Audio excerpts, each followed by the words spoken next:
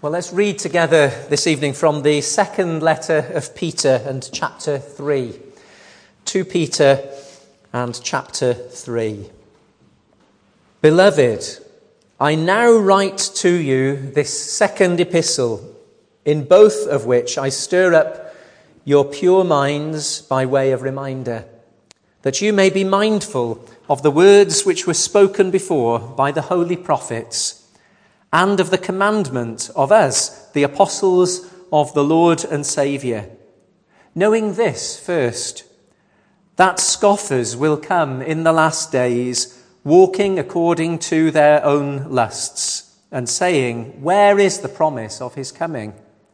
For since the fathers fell asleep, all things continue as they were from the beginning of creation. For this they willfully forget, that by the word of God the heavens were of old, and the earth standing out of water and in the water, by which the world that then existed perished, being flooded with water. But the heavens and the earth, which are now preserved by the same word, are reserved for fire until the day of judgment and perdition of ungodly men. But, beloved, do not forget this one thing, that with the Lord 1 day is as 1,000 years, and 1,000 years as 1 day. The Lord is not slack concerning his promise, as some count slackness, but is long-suffering towards us, not willing that any should perish, but that all should come to repentance. But the day of the Lord will come as a thief in the night, in which the heavens will pass away with a great noise, and the elements will melt with fervent heat. Both the earth and the works that are in it will be burned up. Therefore, since all these things will be dissolved, what manner of persons ought you to be in holy conduct and godliness, looking for and hastening the coming of the day of God, because of which the heavens will be dissolved, being on fire, and the elements will melt with fervent heat. Nevertheless, we, according to his promise, look for new heavens and a new earth in which righteousness dwells. Therefore, beloved, looking forward to these things, be diligent to be found by him in peace, without spot and blameless. And consider that the long-suffering of our Lord is salvation, as also our beloved brother Paul, according to the wisdom given to him, has written to you, as also in all his epistles, speaking in them of these things, in which are some things hard to understand, which untaught and unstable people twist to their own destruction, as they do also the rest of the Scriptures. You, therefore, beloved, since you know this beforehand, beware lest you also fall from your own steadfastness, being led away with the error of the wicked, but grow in the grace and the knowledge of our Lord and Saviour, Jesus Christ. To him be the glory, both now and forever. Amen. Well, we're looking this evening at the second letter of Peter and chapter 3. How much time do you spend thinking about heaven? I was challenged to consider that question, reading a very helpful little book by Pastor Gwyn Williams on the subject of heaven. And he quotes from C.S. Lewis, the writer of the Chronicles of Narnia and other writings. If you read history, you will find that the Christians who did most for the present world were those who thought most of the next. Some people would say, well, it's a pointless exercise, isn't it? Thinking about heaven, having your head in the clouds, get in the real world. But actually, to think about that eternal glory our real hope, our destination as believers in the Lord Jesus Christ, if we trust in him, that is a very profitable, a very helpful thing to do. Richard Baxter, one of the Puritans serving the Lord in the town of Kidderminster many years ago, carried out a very, very helpful ministry there, going from house to house, using the Catechism, the Westminster Shorter Catechism, a series of questions and answers based on the truth of the Bible. Many people then perhaps wouldn't have been able to read or write, wouldn't have had the benefit of that education, yet they could memorize these truths in the forms of questions and answers and scripture. And it was said that when he arrived in that town, there was hardly a street where there was a true believer. And when he finished his ministry, there was hardly a house in each street where there was not a true believer. The Lord really mightily used the ministry of Richard Baxter. But he suffered terribly with illness for most of his ministry. And somebody once asked him, well, how do you keep going? How do you exercise that kind of ministry when you yourself are suffering with illness in such a way? And his answer was very interesting, that he spent half an hour each day meditating, thinking upon heaven. And I wonder what difference it might make to us if we were to follow that kind of example and spend more effort and time thinking about that glory to come, being in the presence of the risen Christ and all his people for all eternity, serving him, worshipping him, living in his presence where there is perfect bliss and freedom from all sin and all its effects. What a wonderful thing that is to focus our attention upon. So this evening I want us to think about heaven. I want us to think about where we're going if we're believers in the Lord Jesus Christ. And I don't just mean heaven as it is now, wonderful though that is. Those who are believers in Christ, who have departed from us, are absent from the body, as Scripture tells us, but present with the Lord. And to be with Christ, we read in Philippians, is far better. And so that is a wonderful thing for those who have died in Christ. But that is not the end of the story. And I want us to focus in particular upon the resurrection on the last day and upon the new creation, the new universe, the new heavens and earth where righteousness dwells. That's what we read about here in 2 Peter chapter 3 and verse 13 in particular. Nevertheless, we, according to his promise, look for new heavens and a new earth in which righteousness dwells. In the Old Testament, this is a New Testament passage, but in the Old Testament, there was no single word in the Hebrew language for the universe. The way that they would refer to all of this creation is the heavens and the earth. Thinking of them as a unity, really. The heavens and the earth. And that way of speaking was carried forward then into the New Testament. And so the New Testament originally in Greek used that kind of figure of speech or that kind of expression to describe all of the creation, the heavens and the earth. And the promise here is a new heavens and earth where righteousness dwells. I want us to begin just by thinking about the promise of the new universe. The promise of the new universe.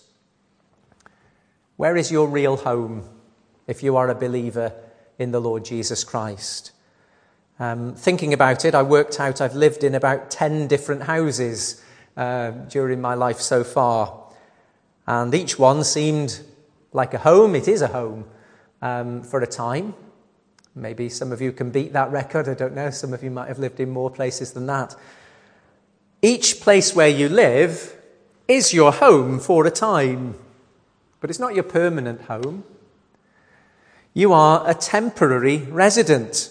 You're passing through this present life, this present world.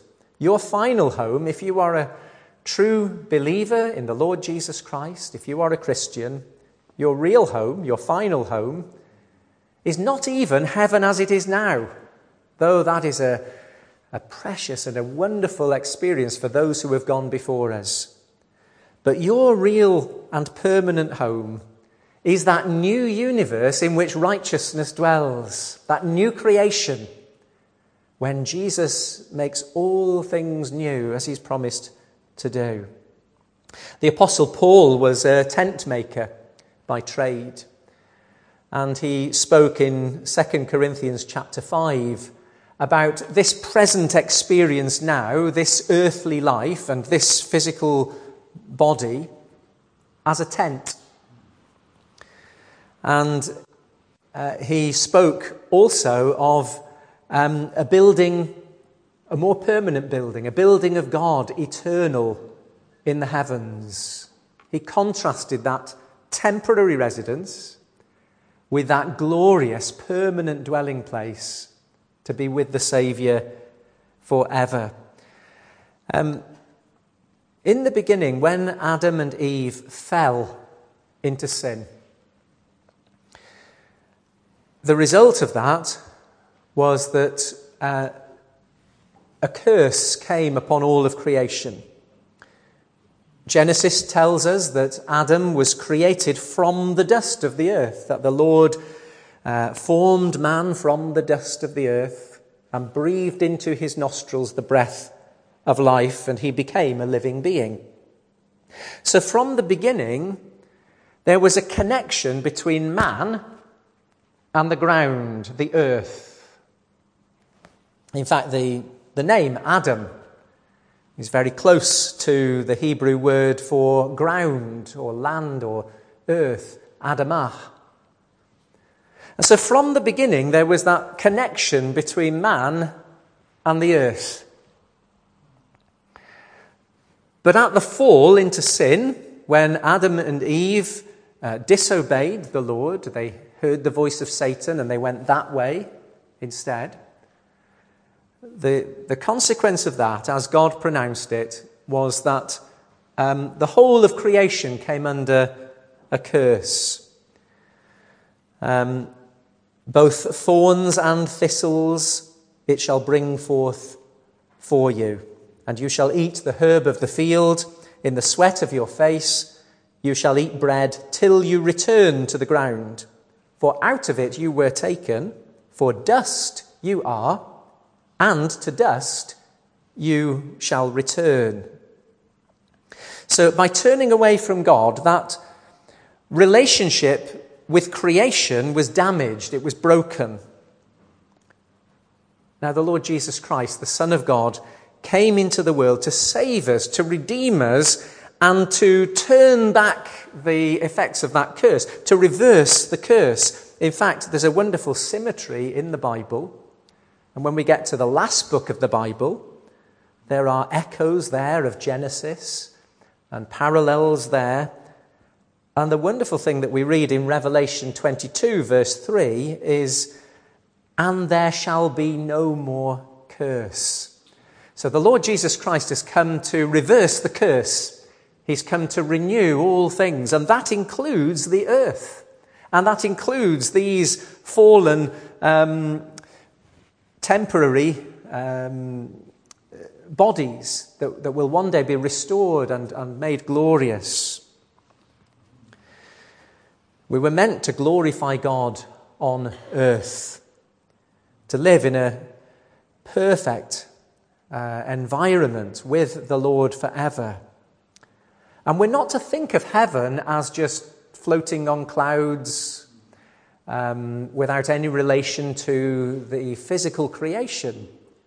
Our ultimate goal and our ultimate home is to live in a renewed universe, in glorified, perfected bodies and with a perfected soul, free from sin, free from all the effects of sin. Jesus, even in his Sermon on the Mount in Matthew chapter 5, verse 5, said, "Blessed are the meek, for they shall inherit the earth." And the passage that we read here in 2 Peter 3 refers to God's promise with respect to the universe.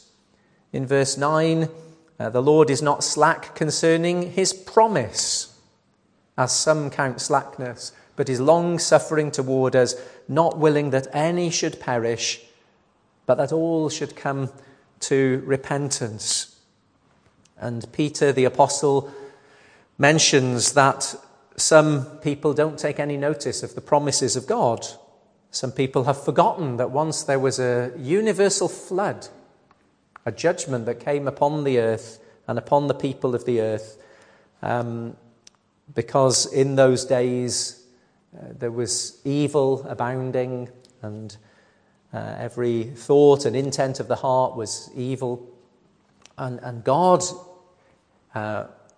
warned, and people refused to listen, and the flood came. And this great judgment fell upon the earth.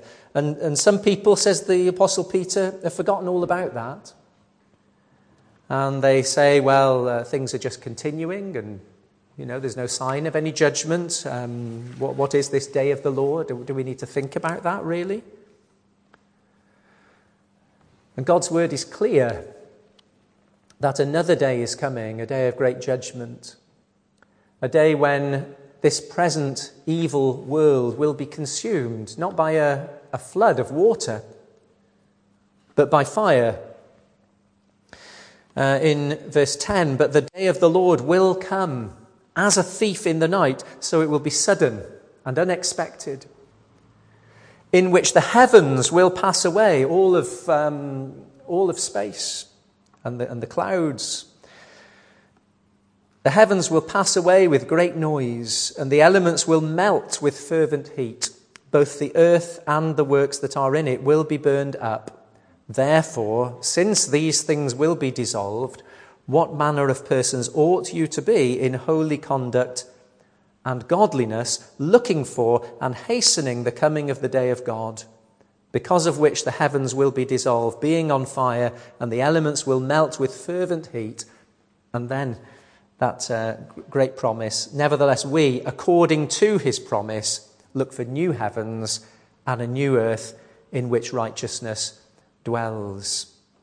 Maybe we're good at recycling. Do you put your recycling out in the bin or whatever container it is? It seems to vary from one county to another, but we have a 2-weekly collection at the moment of recycling, and we have to put our recycling out. Never quite know what happens to it. We understand it goes off and something happens to it and it gets used again. But the idea of the whole of the universe being recycled, that's quite a concept, isn't it? That this world, this universe, will be destroyed but remade into something that is perfect, something that is glorious and transformed. In the beginning, all of creation came by the word of the Lord and was created out of nothing. But the new creation will be created out of something. It will be a reformed, reconstituted universe made perfect in the Lord's goodness and power and grace. And that promise is echoed all the way through the Bible, from probably the earliest book of the Bible, Job. There was a hint of that there. Amazingly, that this man, without the benefit of all of the scriptures that we have, or even the Old Testament, this was made known to him, that he would stand on the earth and that he would be raised in glory. For I know that my Redeemer lives, Job chapter 19, and he shall stand at last on the earth. And after my skin is destroyed, this I know, that in my flesh I shall see God. And the truth about the resurrection from the dead and the truth about the new universe go together. Psalm 102 speaks of God folding up the heavens and the earth and putting them away, just like you would fold up a piece of clothing and put it away. Some of you young people have been away this weekend, and you come back and you've got all that washing to do, and you've got to sort out the stuff that you've had, and you fold your clothes up and you put them away. The whole universe is going to be folded up and put away, but made gloriously new. The Old Testament prophets foretold the day when God would give his people a new beginning. Israel was under the judgment of God because again and again the prophets had come with a word from the Lord, and largely that word had been ignored. And they turned to idol worship and all kinds of evil practices, and the Lord patiently waited and sent them messenger after messenger, and they didn't heed the warnings. And so enemies came, invaded the land, carried many of the people away to foreign lands where they stayed for many, many years. But God promised that one day a remnant of the people would come back and start again and rebuild. And the language that is used there of that return from exile, the language that's used is of God making a new heavens and a new earth in Isaiah 65 and verse 17 and other places. But the promises there are really looking beyond that immediate fulfillment. Yes, they would come back to the land. They would start again. They would start over anew. But as with many of the prophecies in the Old Testament and in Scripture, they look beyond the immediate. And they're looking for that final consummation of all things when the Lord Jesus Christ, the Son of God, will return and make all things new. Jesus in Matthew 19 refers to the regeneration, literally the regenesis, the new Genesis, when he's speaking with his disciples. In the regeneration, he says, when the Son of Man sits on the throne of his glory. Peter in Acts 3 verse 21 tells of the restoration of all things which God has spoken by the mouth of all his holy prophets since the world began. Romans chapter 8 describes the whole of creation eagerly awaiting the redemption of our bodies and the renewal of creation. The way that it's put is as if creation is standing on its tiptoes, craning its neck to look and eagerly waiting. Revelation 21 takes up the language of Isaiah. Now I saw a new heaven and a new earth, for the first heaven and the first earth had passed away. And the Apostle John, in his vision from God, is able to see something of what that will be like. The promise of the new universe is all the way through Scripture. But let's think secondly about the perfection of the new universe.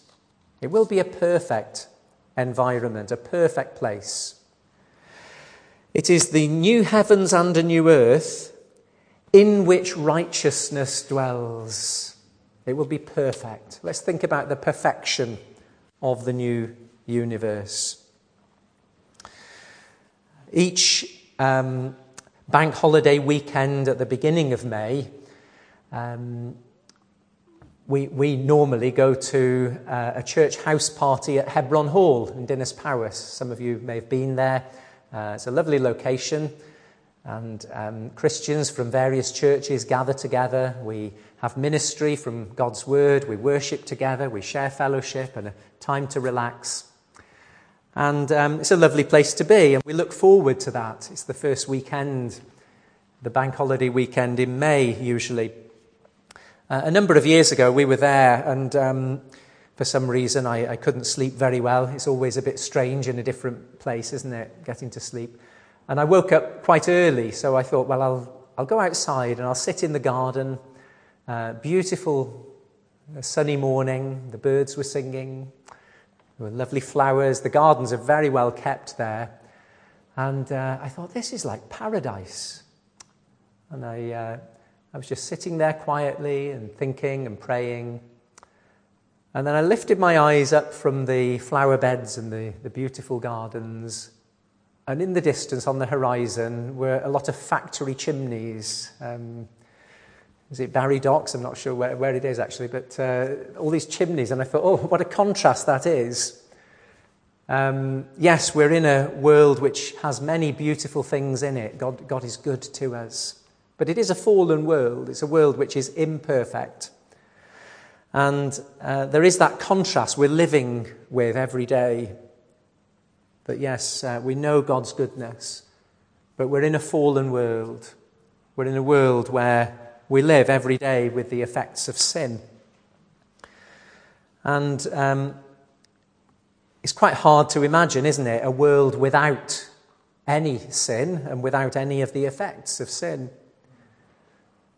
Do you get tired of living every day in a world where you're surrounded by evil things?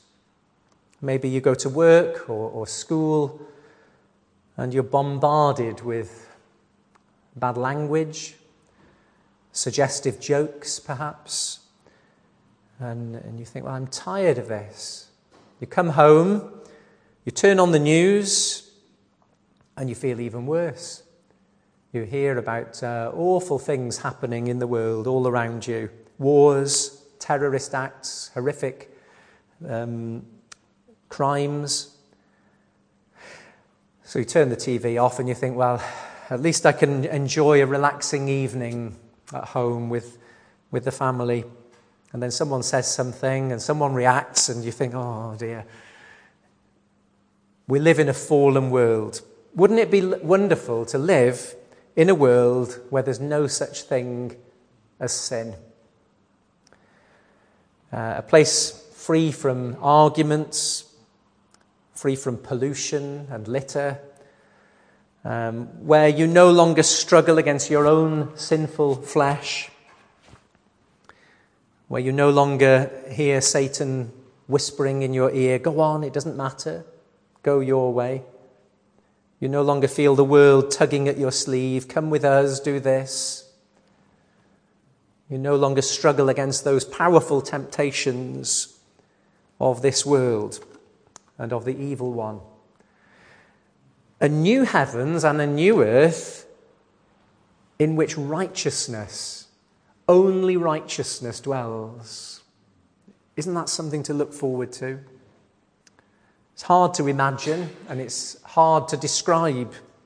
In fact, language fails when we try to put it into words and get our minds to understand it. And the Bible doesn't give many details about that new creation. It tells us enough to help us to hope in it and to look forward to it. But some of the descriptions sound almost harsh and artificial. Seas of glass, streets of gold. It's something which we've not yet experienced, and language fails. God's word says more about what is not going to be there than what is going to be there. There will be no more sea, Revelation 21, verse 1. Probably sea as a symbol of chaos and disorder. No more night, Revelation 22, verse 5. There'll neither be the need for lamps or the sun because the Lord is the light. We can't press these details too literally or in too much precise detail because we can't really, at this point, understand fully what it will be like. But Christ's glory will fill all of that environment. He will be the focus of everything. The glorious God and Saviour who has rescued us from our sins. There will be no death. Revelation 21 and verse 4. Death will be done away with. Death is the direct consequence of sin, as we see in Genesis chapter 3. So there will be no more cemeteries, no more funerals, no more standing at the graveside of a loved one or a friend, watching the coffin going down. No pain of separation, no sadness, no disappointment, no shattered dreams, no broken relationships, no heartache in family lives, no difficult experiences, no trials, no church problems and struggles. We don't have a perfect church yet. One day we will have. No stress, no anxiety, no depression. God will wipe away every tear from their eyes. Every tear. God will do it. No pain, no operations, no hospitals, no painkillers. All of that will be gone. There will be such a sense of well-being, body and soul, in the new creation. Are you looking forward to being with the Lord in that environment? But of course, the most wonderful thing, the most perfect thing about this new creation is that Christ will be there. That's what makes heaven, heaven, that he will be there and that we will spend eternity with him. What should this do for us? Well, it should spur us on to be faithful now, to be obedient to God's will now. Notice the application here. Therefore, in verse 11, since all these things will be dissolved, what manner of persons ought you to be in holy conduct and godliness, looking for and hastening the coming of the day of God? So that thought of being with our Saviour in glory forever and ever, worshipping him, serving him, living in his presence, seeing him face to face, that should so motivate us that we live now in this present situation for him, seeking first the kingdom of God and his righteousness, looking to Christ, that he is the number one priority in our lives. And that means living as far as we can by the grace of God, according to God's will. And as the Spirit of God works in us, he conforms us more and more to the image of Jesus Christ, that we become more like our perfect Saviour as we live for him now. Matthew Henry, in his Bible commentary, says that grace is glory begun. Grace is glory begun. So we're to have that motivation to look forward to that perfection of being in Christ's presence forever. And then the peace of the new universe. Let's just focus on that. The peace of the new universe. A place where righteousness dwells is also a place where peace and harmony and Christian love and unity dwell. The whole creation will be restored to harmony. One of our children, when they were younger, had a poster on his bedroom wall, and it was a photograph of a lion next to a little lamb.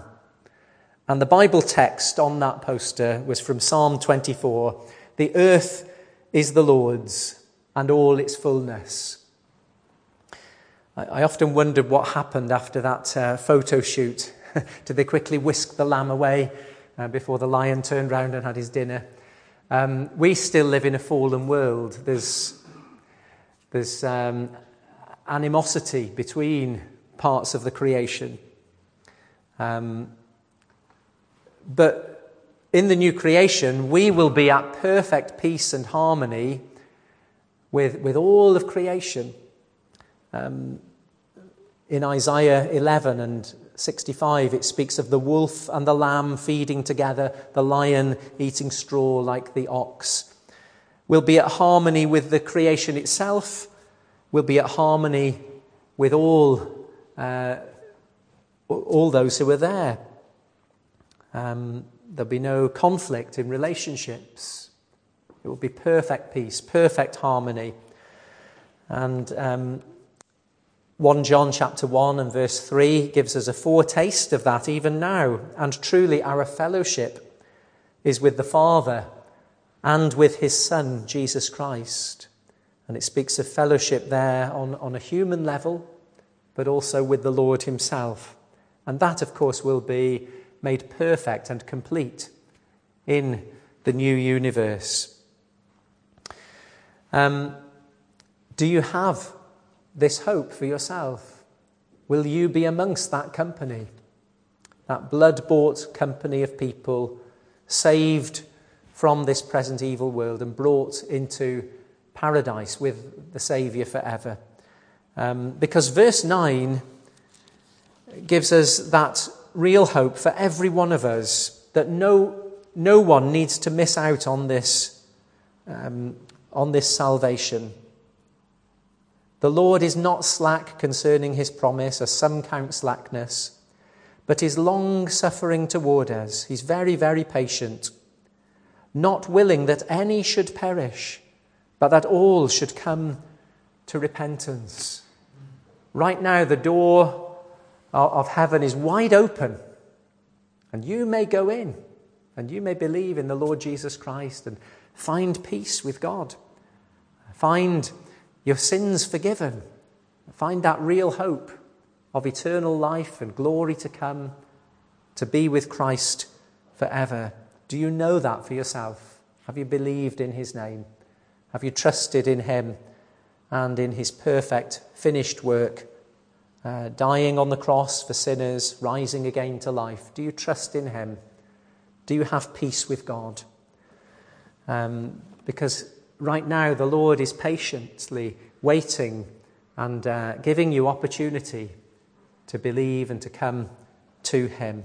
He's not willing that any should perish. He wants you to be part of that new creation. Will you believe in the Son of God, the Saviour? And then just finally now, the praise of the new universe. The praise of the new universe. When we sing these glorious hymns of worship, there are times, aren't there, where we're, as Charles Wesley says in his hymn, lost in wonder, love and praise. Just for a moment, you catch a foretaste of heaven. And the truth that we sing and the words of Scripture as we think upon them, they do often stir up within us this praise and a desire to worship the Lord for all his goodness to us. And of course, praise will be very much a part of that experience of glory to come. We'll be worshipping God, we'll be worshipping the Lamb of God who loved us and who died for us. Revelation chapter 7 gives us some idea of this. From verse 9, after these things, says the Apostle John, I looked, and behold, a great multitude which no one could number, of all nations, tribes, peoples, and tongues, standing before the throne and before the Lamb, clothed with white robes, with palm branches in their hands, and crying out with a loud voice, saying, Salvation belongs to our God, who sits on the throne, and to the Lamb. And all the angels stood around the throne, and the elders and the 4 living creatures, and fell on their faces before the throne, and worshipped God, saying, Amen, blessing and glory and wisdom, thanksgiving and honour and power and might be to our God forever and ever. Amen. And it goes on to say that those who have washed their robes and been made white in the blood of the Lamb, will be there before the throne, serving him day and night in his temple. The idea of service there is very closely linked with the idea of worship. The two are intertwined. Serving God will be our delight. It will be a restful service. It won't be just like work now, which can be hard-going and a chore at times. But service will be a delight. It will be restful to serve the Lord and to worship him as we do so. There will be new activities, new responsibilities in the glory to come, in that new creation. Do you sometimes feel frustrated that there's just never enough time for the things that you really want to do and should be doing and need to do? Do you feel sometimes life is just too short and there are so many things that you want to achieve? Sometimes in a day you have your to-do list maybe, and you think, well, I've only got through half of those things or less than half. There are new skills and interests that you would love to pursue, but there often isn't the time or the opportunity.